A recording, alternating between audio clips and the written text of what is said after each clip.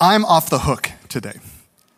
If you've been here for a while, we've been in this series called Explore God, tackling some tough questions, and today is one of the toughest. The title you'll see on your outline is, Why Would a Loving God Send People to Hell? And so for this difficult question, we brought in reinforcements. If you are between the ages of 12 and 17 years old, you might recognize the speaker who's about to come onto this stage as a famous person. Because our speaker today was the summer camp speaker at Hume Lake for the middle school kids when we were there, was the high school speaker week 1 this summer. He speaks every summer these last 4 years up at our camp where 1,000 kids go every single year. And so even these last few weeks, as Austin's been on our campus, I watch all these middle schoolers watch him walk by like a summer camp celebrity. And then someone comes to me and says, "Is that Austin Payne?" And I say, "Yes, that is Austin Payne." And they say, "Why is he at our church?" And I said, "Well, he's speaking on Sunday, and he's also our new head of student ministries." And so we are delighted to announce not just Austin, but Austin and his wife, Paige, are jumping onto our staff in the new year. Paige is doing a residency with soul care and spiritual formation. Austin's leading up our student ministries department and directly overseeing our high school ministry starting January 1st. And so they just finished up probably 4, 5, 6 years of ministry in San Diego. Last week, Austin will tell you about that. And they've got a few months off, and they're moving up here with their beautiful daughters, Phoebe, who's 6 months old, and Piper, who is like 3 going on 35 years old. But Austin will talk to you about them. But I would love it for today if you would be willing to give a warm 3 crosses welcome home, welcome to Austin Payne. Thanks, Danny. Thank you. I want to say give him hell, but... This guy. Yeah. He said give him hell if you missed that. Here it comes. Okay. Hellfire, brimstone, etc. Yes, sir. All right, what's up, church? How we doing this morning? Good. Okay. Like Danny said, my name's Austin. I'm so stoked to be here with you guys this morning. We are still about 2 months away from moving up here. My wife, Paige, sitting right here. And I have been in San Diego for the last 6 years. But originally, I was actually born in the Kaiser Permanente in Santa Clara. So I'm coming home in a lot of ways to the Bay Area. I saw one Raiders jersey at least in the house. I'm still a Raiders fan. So I see you. Sorry, 49ers. But I couldn't be more excited to be here this morning. I loved this series. I've been following along from afar. And if you're new with us this morning, we're in good company because I'm new too. But you could go back and you could log on to the YouTube channel and look at these hard questions that this series has been tackling. Like, in the age of science, is it still viable to believe in a God? We've looked over the last couple of weeks at this text and said, is this just a 2,000-year-old book that's archaic that we can refer back to, or does it stand the test of time? Can we still trust this in 2023? We've looked at the question of, can we believe in Jesus without all the God stuff? And then this last week, I love Danny's sermon on, in the smorgasbord of religions that we see around the world, is Christianity really the only path to heaven? When Jesus said, "I am the way, I am the truth, I am the life, nobody gets to the Father except through me," what did he mean by that? And so I've loved the entirety of this series diving in. And if you're new to church or maybe new to the faith, my hope and my prayer is that this series has helped you tackle some of these hard questions. And maybe you've leaned in over the last couple of weeks as we've wrestled with this together. Or maybe, like Danny said, you've been coming here for a long time, and our heart and our hope in this series is that this allows you to set yourself up for cool conversations. I love the way that Scripture says, always be prepared to give a hope for the lies within, but do so with gentleness and kindness and compassion. And so how do we, as followers of Jesus, respond to the world around us? Even this church going, we are on mission to reach the East Bay with the gospel of Jesus Christ. And so your neighbors, your coworkers, maybe your family members, how do we take sermons in like these that are asking the hard questions of the faith and prepare ourselves to have difficult conversations? And today is one of those difficult conversations. I was imagining, right, if you've ever been new somewhere before, you come home from work after a long first day and your spouse meets you at the door and they're like, "Hey, babe, how was work?" And you go, "Oh, they gave me hell."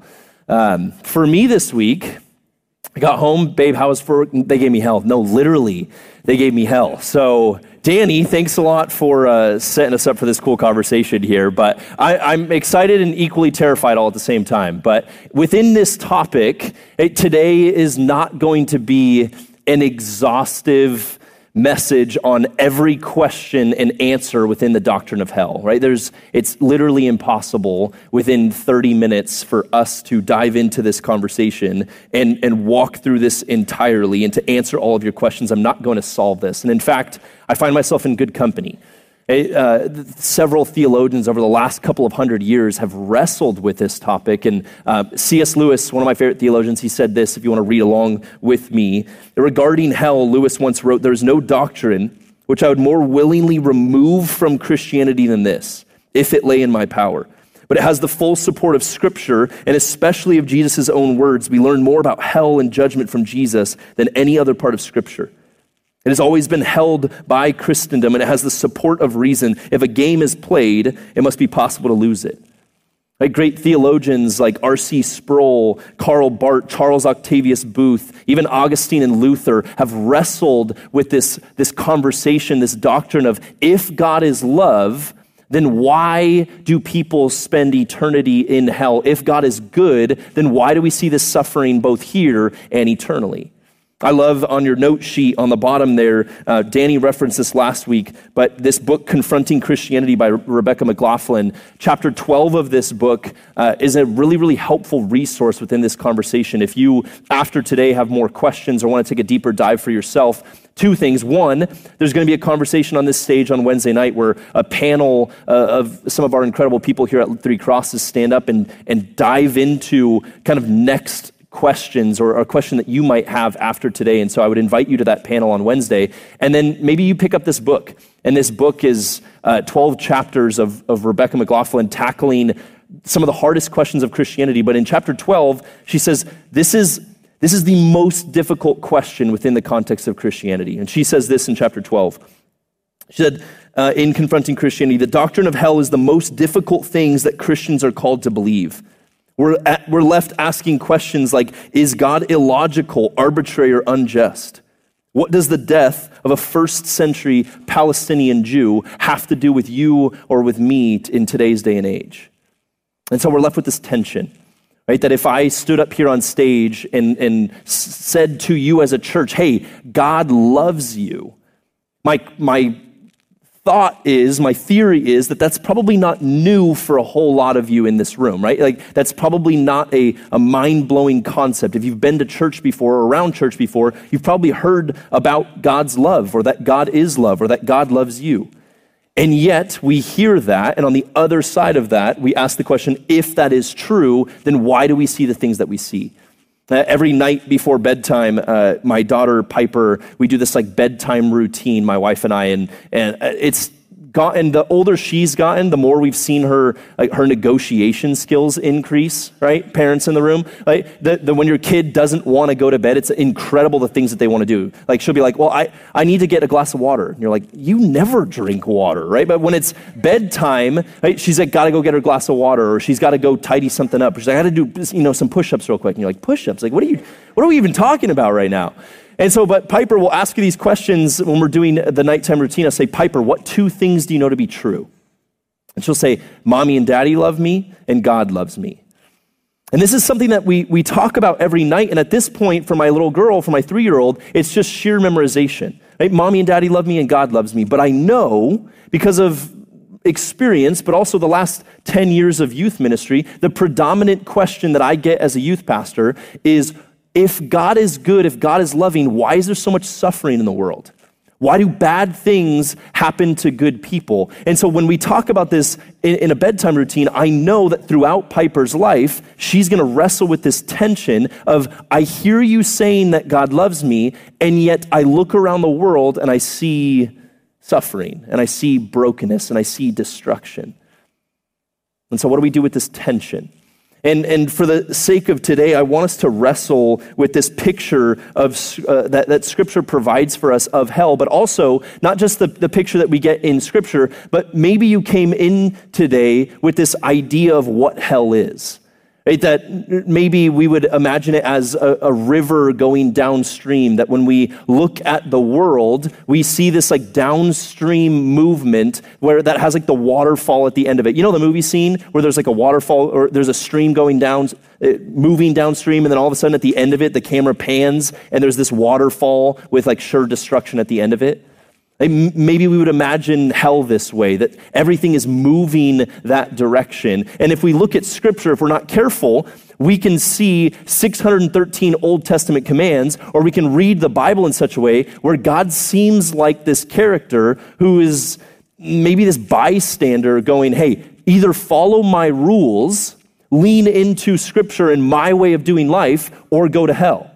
Maybe we imagine heaven and hell as places where heaven is this place where good people go, and hell is this place reserved for the bad people of the world like Hitler and Stalin. And God has this proverbial thumb standing by of, yes, you can go to heaven, thumbs up, good person, or no, you go to hell and you're tossed into this river, inevitably moving towards the waterfall that at the bottom of it is destruction. And so we look at the Bible, and the thing that we wrestle with within Scripture is, if good people go to heaven and bad people go to hell, we're forced to ask the question, what is a good person and what is a bad person? Really at the heart of the issue, how do we define these two things? And there's three aspects that I think we can all get on the same page with when it comes to this question of what is a good person and what is a bad person. It's not hard if you turn on the news, right, whether it's CNN or Fox News, or you pull up your favorite app, to read about the state of the world that we find ourselves in and have this overwhelming feeling that the world itself is going to hell. Even in Jesus' day and age, in 2,000 years ago, when he was walking the earth, when he would talk about hell, he would use a very real description. He called it Gehenna. And Gehenna was this place that was outside the city gates where there was just this constant fire. And they would take all the trash from the city and it would be piled up there, and there would be criminals that would be executed for their crimes, and their dead bodies would be thrown into this place called Gehenna, and there would be this fire and this stench and this chaos and this depravity that would exist. And so when Jesus would address the state of the world, or when he would talk about hell, he would often refer to Gehenna, and people knew exactly what he was talking about. Okay? Romans chapter 1, when we read the text, says the wrath of God is being revealed against all godlessness and wickedness that we see around us. I think we would be hard-pressed not to see the image of that we look at the general state of the world and say, it feels like it's moving more and more into chaos and more into destruction and more into depravity. Number one. Number two, if we look at ourselves individually, right? I turned 31 this last year, which by no means do I feel like old, but at the same time, like my body doesn't necessarily respond the same way that it used to. Like I played pickup basketball like a month ago, and I promise you there's parts of me that are still sore, right? Like I hit my elbow while playing basketball 5 weeks ago, and if I still hit it quite right, I'm like, ugh. Like our individual bodies are decaying. We are moving towards, we're falling apart in some senses. But it's not just our physical bodies. Like one of my favorite theologians said, when I was a young man, I sinned a lot more, and I felt a whole lot less bad about it. But now that I'm an old man, I sin a lot less, but I feel the weight of my sin. That as we age, as we mature, as we grow, we'd be hard-pressed to believe that we're actually getting better. Our wisdom and our age and our maturity would actually just probably give us a self-awareness that we're really not good people. Which begs the question, the third thing that I think we can agree with is that if we look at our innermost being, I think we could be honest with ourselves that our thoughts can even scare us sometimes. You ever been there? You ever had a thought that scared you? I love that it's been said that no friendship in the world would last a day if we could see each other's thoughts, right? Run that test on yourself between today and tomorrow, spouses, right? Just the rest of today and maybe tomorrow, you go home and every time a thought pops into your head, ask yourself the question, would I be okay being like a comic book character where every thought that I have is just like portrayed above my head, right? How many of us would stay married? Right? How many of your friendships would last if your friends could read every thought that you have? I wonder if we had this new technology where I could, we could hand select somebody and hook a machine up to their head, and it would portray on this big screen behind us every thought that they've had, every word that they've said in the car when they thought it was just them, right? Like everything they've done, said, thought over the last week. How many of us would go, ooh, pick me, right? None of us. And so we look at this picture, and maybe it's oversimplistic to think that there's this river, and at the bottom of the proverbial waterfall is this place called hell, and God is just a bystander going, good people, bad people. But we can agree and understand that if we look at the state of the world around us and the direction that it's heading, it seems like it's heading more and more towards this depravity, that the world itself is going to hell, that we individually are getting not better, but worse than our innermost being. I think we can all agree on the fact that we're probably not good people. In fact, Scripture will double down on that in Romans chapter 3 and said there's no one good, not even one. And it helps give us a construct or an understanding for the state of the world that we actually find ourselves in. And so when we look at this river, what we need from that river is rescuing, a savior, something outside of it. But maybe you would stop here and go, whoa, wait, Austin, why does the river exist in the first place? Why hell? God almost seems as the one that's like tossing us back into the river, and that the entire world is just moving that direction, and he's this bystander. And yet, the image of God that we get all throughout Scripture is not one of this passive bystander with the sorting ground of the earth, but it's an image of one that knows the depth of our rebellion. That he can actually see the screen of our thoughts and our actions and the life that we're living, that he knows us deeply, and he's saddened and heartbroken by the destruction, the suffering, the pain, the brokenness. And yet he's compelled to make a way. A familiar verse for a lot of us, right? John chapter 3, verse 16. If you've been around the church, you've probably heard it before. If not, then you've seen it probably on the eye black of an athlete or stenciled onto a shoe. And John chapter 3:16 paints this picture of what if there was a God that knew everything about us and still chose to love us. Right? It says this, and you can read along with me on the screen, but it says, John chapter 3, verse 16 says, "For God so loved the world that he gave his one and only Son, that whoever believes in him shall not perish, but have eternal life." And then maybe a lesser known two verses, but immediately following John chapter 3:16, we see the heart of God in Scripture. "For God did not send his Son into the world to condemn the world, but to save the world through him. Whoever believes in him is not condemned, but whoever does not believe stands condemned already, because they have not believed in the name of God's one and only Son."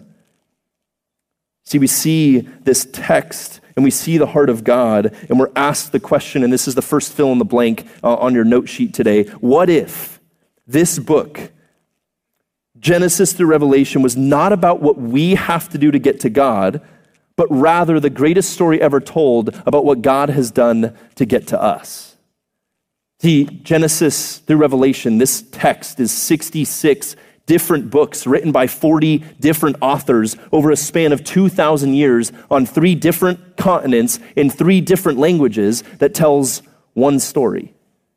This is the greatest story ever told that's hardly ever told in its entirety about the heart of God being to rescue, to redeem, to restore. That this book is not about what we have to do to get to God. And when we inevitably don't measure up to God's standard, then he just stands by and we go to hell. See, this book is the greatest story ever told about God's rescue mission. I love that we see throughout this text in the book of Exodus, we see God rescue his people out of slavery into freedom. That he's not just this deity, but God has a name. He goes from vague to salvific. In Exodus chapter 3, he says, "My name is Yahweh." We see him double down on that in Exodus chapter 33, where he says, I am the Lord, the Lord. I'm compassionate and gracious. I'm kind. That we get this picture and understanding of who this God character is. In Ezekiel chapter 33, verse 11, God says this, "As surely as I live, declares the sovereign Lord, I take no pleasure in the death of the wicked, but rather that they turn from their ways and live." Jesus talks on God's love and mercy again and again in his teachings in the New Testament. And yet, we learn more about hell and judgment from Jesus than any other part of Scripture. The climax of this story is we see Jesus come to earth and live this perfect life that you and I couldn't live. And then he dies this death that you and I deserve to die so that we might be able to live the life that he deserved to live. But maybe you're sitting here asking the question, well, why did Jesus have to die? Why the cross? Why in the climax of the story do we see death? And on the night before Jesus is hung on that cross, we see him wrestling with God, and he asks God to remove the cup of wrath from him. That we see the same wrath that Romans 1 talked about, that wrath of God is being revealed against all godlessness and wickedness. In the climax of this story, we see Jesus take that wrath upon himself. See, and wrath, it's not the most popular thing to talk about on a stage, right? Like, not many of us, when we need inspiration on a Monday morning, do we like YouTube search, like, I just need a sermon on God's wrath to get me through this week. Right? Like that's probably not your go-to. There's not a lot of worship songs out there where we're sitting here singing about God's wrath and we're like, that's just so encouraging. That's not the most popular topic. In fact, right, God's wrath is almost this seemingly psychologically damaging relic from a bygone era, and yet when we look at the text, we can't get past it. That God's love and his judgment cannot be pulled apart. God is love, therefore he has wrath. Your next fill in the blank there is an important definition for us to understand, and it's that God's wrath is his love in action against sin. God hates that which hurts the object of his love.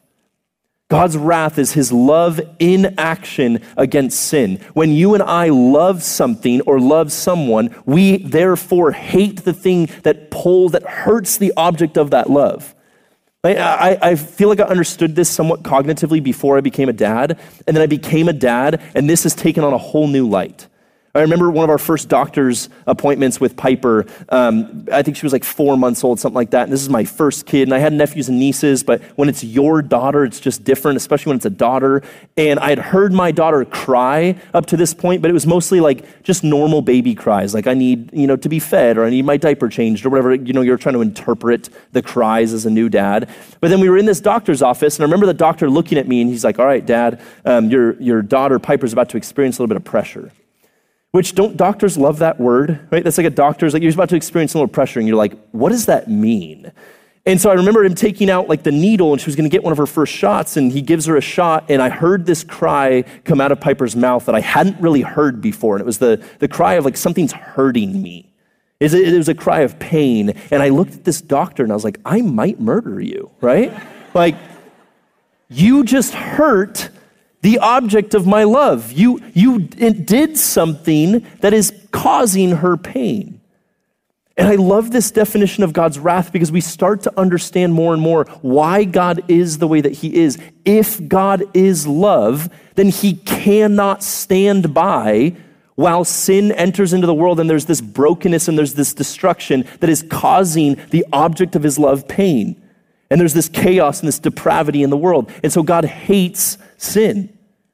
And God's wrath is his love in action against sin. But with the beauty of the gospel is we see in the cross of Jesus, the climax of the story, that Jesus takes that wrath upon himself. And so it's overly simplistic to think of heaven as a resting place for good people and hell as a place for the really bad. I love these two definitions, if you want to read on the screen. Heaven is the full blessing of relationship with God. Heaven is home, an embodied experience of deep relationship with God and his people on a recreated earth. See, heaven's not just a paradise somewhere on a beach where you just get to have this cosmic retirement forever. Right? Heaven is not like we float away on these clouds and we're wearing these white robes with a harp and it's just this like eternal worship service. Like, a lot of us are thankful for that. Right? Like I don't get me wrong, I love singing, I love worship as much as the next guy, but like if you think about heaven as just like a worship service forever and all we're going to do is sing, a lot of us are like, okay, an eternal church service. Okay, I guess I'm here for it. Right? No, heaven we see is the full blessing and relationship with God. It's home. It's this embodied experience of full fulfillment, full satisfaction in Jesus with his people. And hell is the opposite. If Jesus in Scripture is called the bread of life, then loss of Jesus means starving. If Jesus is the light of the world, loss of Jesus means darkness. If Jesus is the good shepherd, loss of Jesus means wandering alone and lost. If Jesus is the resurrection and the life, then loss of Jesus is eternal death. And if Jesus is the Lamb of God, sacrificed for our sins, then loss of Jesus means paying the price for ourselves. Church, my heart for us today is that we would change our view of earth and we would look around us and see the decomposition of all things. That today we would change our view of God and see him not as simply condemner, but as rescuer. The God that steps in and moves and takes action to restore and to rescue and to redeem. And that we would change our view of who he saves. We see this in John 3:16, 17, and 18, that it's whoever turns to him. And so as we wrap up and close on your note sheet, there's three more things that I just want us to understand about hell. And the first is that when Jesus teaches about it, that hell is a reality. That Jesus taught that hell is a real place where some beings will spend eternity. In Jesus' teachings, hell is not figurative or symbolic. It's a real place in which real experiences take place. Jesus portrayed what hell is like with vivid imagery, such as fire and darkness. But not only is it reality, it exists because of our rebellion. That according to Jesus, hell is a place for those who reject God, rebelling against his kingship and refusing his grace. I often think about Adam and Eve in the garden, and when we go back all the way to the beginning of this story in Genesis, that we see God create male and female, and they exist in this perfect place with perfect relationship with each other and with God. And yet, because God is love, forced love is not love at all, and so he gives them a choice to obey and to love him or to not. And so there's this tree placed in the middle of the garden of the knowledge of good and evil, and they're given the choice to listen and obey and to lean into the way of God's will, his design for their life, or to choose their own way of doing things, rebellion. And maybe, if you're anything like me, growing up in the church, I imagined this like object in the middle of the garden that they were like, oh man, if I could only get my hands on that, right? Like I think about like a starving person with a huge steak dropped in front of them, and they're like, I'll try not to. But when we look at Adam and Eve, when we understand the story, they're already living in full fulfillment and satisfaction and perfection in relationship with God and with each other. And so in the midst of that, they still chose rebellion, which demonstrates to us the nature of our heart. And so in the midst of this rebellion, we look at scripture and we see parables that consistently portray people rejecting God's invitation to fellowship. And the only alternative to fellowship with God is eternity in hell. Romans chapter 5, along the journey of Paul's overarching story of this is what the scriptures are about. In the book of Romans, he takes on, hey, this is who God is, and in light of who God is, this is who we are. And along that way, in Romans chapter 1, he talks about God's wrath being revealed. In Romans chapter 3, he talks about us not being good people, that there is no one good, not even one. And then in Romans 5, I love the phrase that he uses. He says, at just the right time. It's as if God went, the timing is perfect right now for me to demonstrate something to my people. Romans 5 says at just the right time, God demonstrates his love for you and for me, for us in this, that while we were still sinners, while we were the enemies of God, and when we found ourselves in rebellion, that's when God said the timing is perfect. Let me demonstrate my love for them in this, that while they were still sinners, Christ died for us. That his death was about taking on the wrath of God himself to making a way for you and for me to get back to God. And I love that we see the heart of God in Romans chapter 5 of not just that hell is a reality or that exists because of rebellion, but that he is a God that desires reconciliation. And maybe sitting here, friends, today, that there are potentially a lot of unanswered questions. And maybe you came in here wrestling with this, or you have a close loved one that's wrestling with this topic. And my guess is that coming out of this room, this is going to be an ongoing wrestle. Hopefully we've tackled some of it this morning and giving you some tools to dive into scripture and to understand more about the world that we find ourselves in the heart of God. But one thing I do know, and one thing I'm confident of, is that as we turn to scripture, the overwhelming promise of scripture is the hope that we have in Jesus Christ. John chapter 5, verse 24 says, "Very truly I tell you, whoever hears my words and believes him who sent me has eternal life and will not be judged, but has crossed over from death to life." The promise of Scripture is the hope that we have in Jesus to pass over from death to life. That God is not this bystander outside of the river, but God has entered into the river and made a way. That if at the end of that waterfall we see this destruction and we see this depravity, that God, through the person of Jesus, has made a way to rescue us. And that our belief in him, our trust in him, is what gives us access to that salvation. But he doesn't stop there. I love in Paul in 2 Corinthians chapter 5. It says this in verse 14, "For Christ's love compels us, because we are convinced that one died for all," talking about Jesus' death on the cross, "and therefore all died. And he died for all, that those who live should no longer live for themselves, but for him who died for them and was raised again." He goes on in verse 20 to say this, "We are therefore Christ's ambassadors, as though God were making his appeal through us. We implore you on Christ's behalf, be reconciled to God. God made him who knew no sin to be sin for us, so that in him we might become the righteousness of God." At church, God didn't just rescue you for the sake of rescuing you. He rescued you and then gave you and I a mission.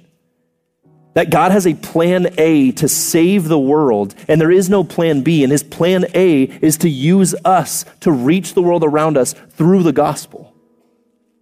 I love the way that 2 Corinthians puts it, that says God, his love compels us, and he's making his appeal through us. That we are Christ's ambassadors. I love the imagery there.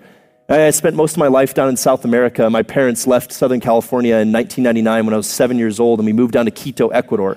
And every 4th of July in Quito, the ambassador of the United States would throw this big 4th of July party. And I'll never forget, there was this once-a-year party where we would drive to the ambassador's house, and as soon as we would drive to the ambassador's house, we would open up the gate, and as we got out of the car, you would hear country music playing. And it was like, oh, it sounds like home. Right? And then you would interact with someone, and they would greet you, and they'd be speaking English. It was like, whoa. Right? Like most of my life, I live and walk in Quito where the predominant language is Spanish, and I can speak Spanish, I can interact, but there's something about when you're greeted in your heart language, it's like, oh, these people speak the same language as I do. And then I'd walk over to one of the coolers in the ambassador's house and crack it open, there'd be a Dr. Pepper there, and as a high school student in Ecuador, it was like a Dr. Pepper was sacred. And there was something about cracking that Dr. Pepper and you drink it, and you're like, oh, it tastes like home. You'd smell the barbecue, the hot dogs, and the hamburgers. And when you were in the ambassador's house, it gave us this little taste of home. And Paul uses this language in 2 Corinthians to say, friends, church, if you are saved by Jesus and you put your hope and trust in him for salvation, then we jump in on the rescue mission. And then our mission in life, our goal is that Christ's love would compel us. And that we would be Christ's ambassadors as we went throughout our week this week. The rest of today, Sunday, tomorrow as you go to work or interacting your families, God is making his appeal through you and through me. That maybe you came here today and maybe you're wrestling. When I talk about the world going to hell and you individually not being a good person, maybe I don't have to convince you of that. Maybe you walk through those back doors and you went, I know very well I'm not a good person. I know what I do. I know what I think. And friend, can I just talk to you for a second? I believe wholeheartedly that God wants to speak to you and help you understand that I love the way Keller puts it within this quote. He says, the gospel is this, that we are far more sinful and flawed in ourselves than we ever dared believe, yet at the same time we are more loved and accepted in Jesus than we ever dared hope. And maybe you're sitting here and you need to hear that. That you know you are far more sinful and broken than you ever dared believe, and you find yourself sitting here in this moment going, how did I get here? But you are far more loved and accepted than you ever dared hope for because of the gospel that we find in Scripture. And that Jesus has made a way. And if you're sitting here today and you needed to hear that, I would just encourage you, man. Maybe you find me afterwards or find Pastor Danny afterwards, find a staff member of Three Crosses, show up this week and ask those questions and lean in and go, I know I need that. But maybe you're sitting here and you know that your hope, your trust, your confidence is in Jesus. And my encouragement for you, my challenge for you is that this week we would walk through our life knowing that the gospel didn't just save us, that the gospel is also for the community around us that needs to hear it. 2 Peter says this, just in closing. It says, "But do not forget this one thing, dear friends. With the Lord, a day is like 1,000 years, and 1,000 years is like a day. The Lord is not slow in keeping his promise, as some understand slowness. Instead, he is patient with you, not wanting anyone to perish, but everyone to come to repentance." God's timing is different than our timing. 1,000 years is like a day, and a day is like 1,000 years. He's not slow in fulfilling his promise, but he's calling every single one of us into his great rescue mission. That we are to be compelled by the love of Christ to be his ambassadors. So friends, what would it look like for us to respond to that this week?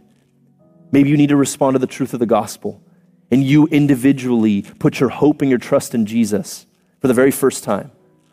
Or maybe compelled by the gospel, you need to move this week in your workplace or with your families as you go throughout your life to say, I'm going to be Christ's ambassadors this week. That's what I'm going to be a part of. I'm going to live on mission. Would you pray with me? God, thank you for this morning. God, thank you for the good news of Scripture, that we can read absolutely about a world where hell is a reality and exists because of our rebellion. And that every single one of us, in and of ourselves, left to ourselves, we do rebel against your way. Our thoughts, our words, our actions, our attitudes, fundamentally opposed to yours. And yet, God, thank you that you made a way. Thank you that you are a God that reconciles, that redeems, that rescues. That the greatest story ever told is packed full of you pursuing your people. God, may we respond to that grace. May we respond to that truth this week, maybe for the first time, or God, as serving as a reminder that we are your people and that we are to live on mission, on purpose. We love you. Thanks for loving us first. In your name we pray. Amen.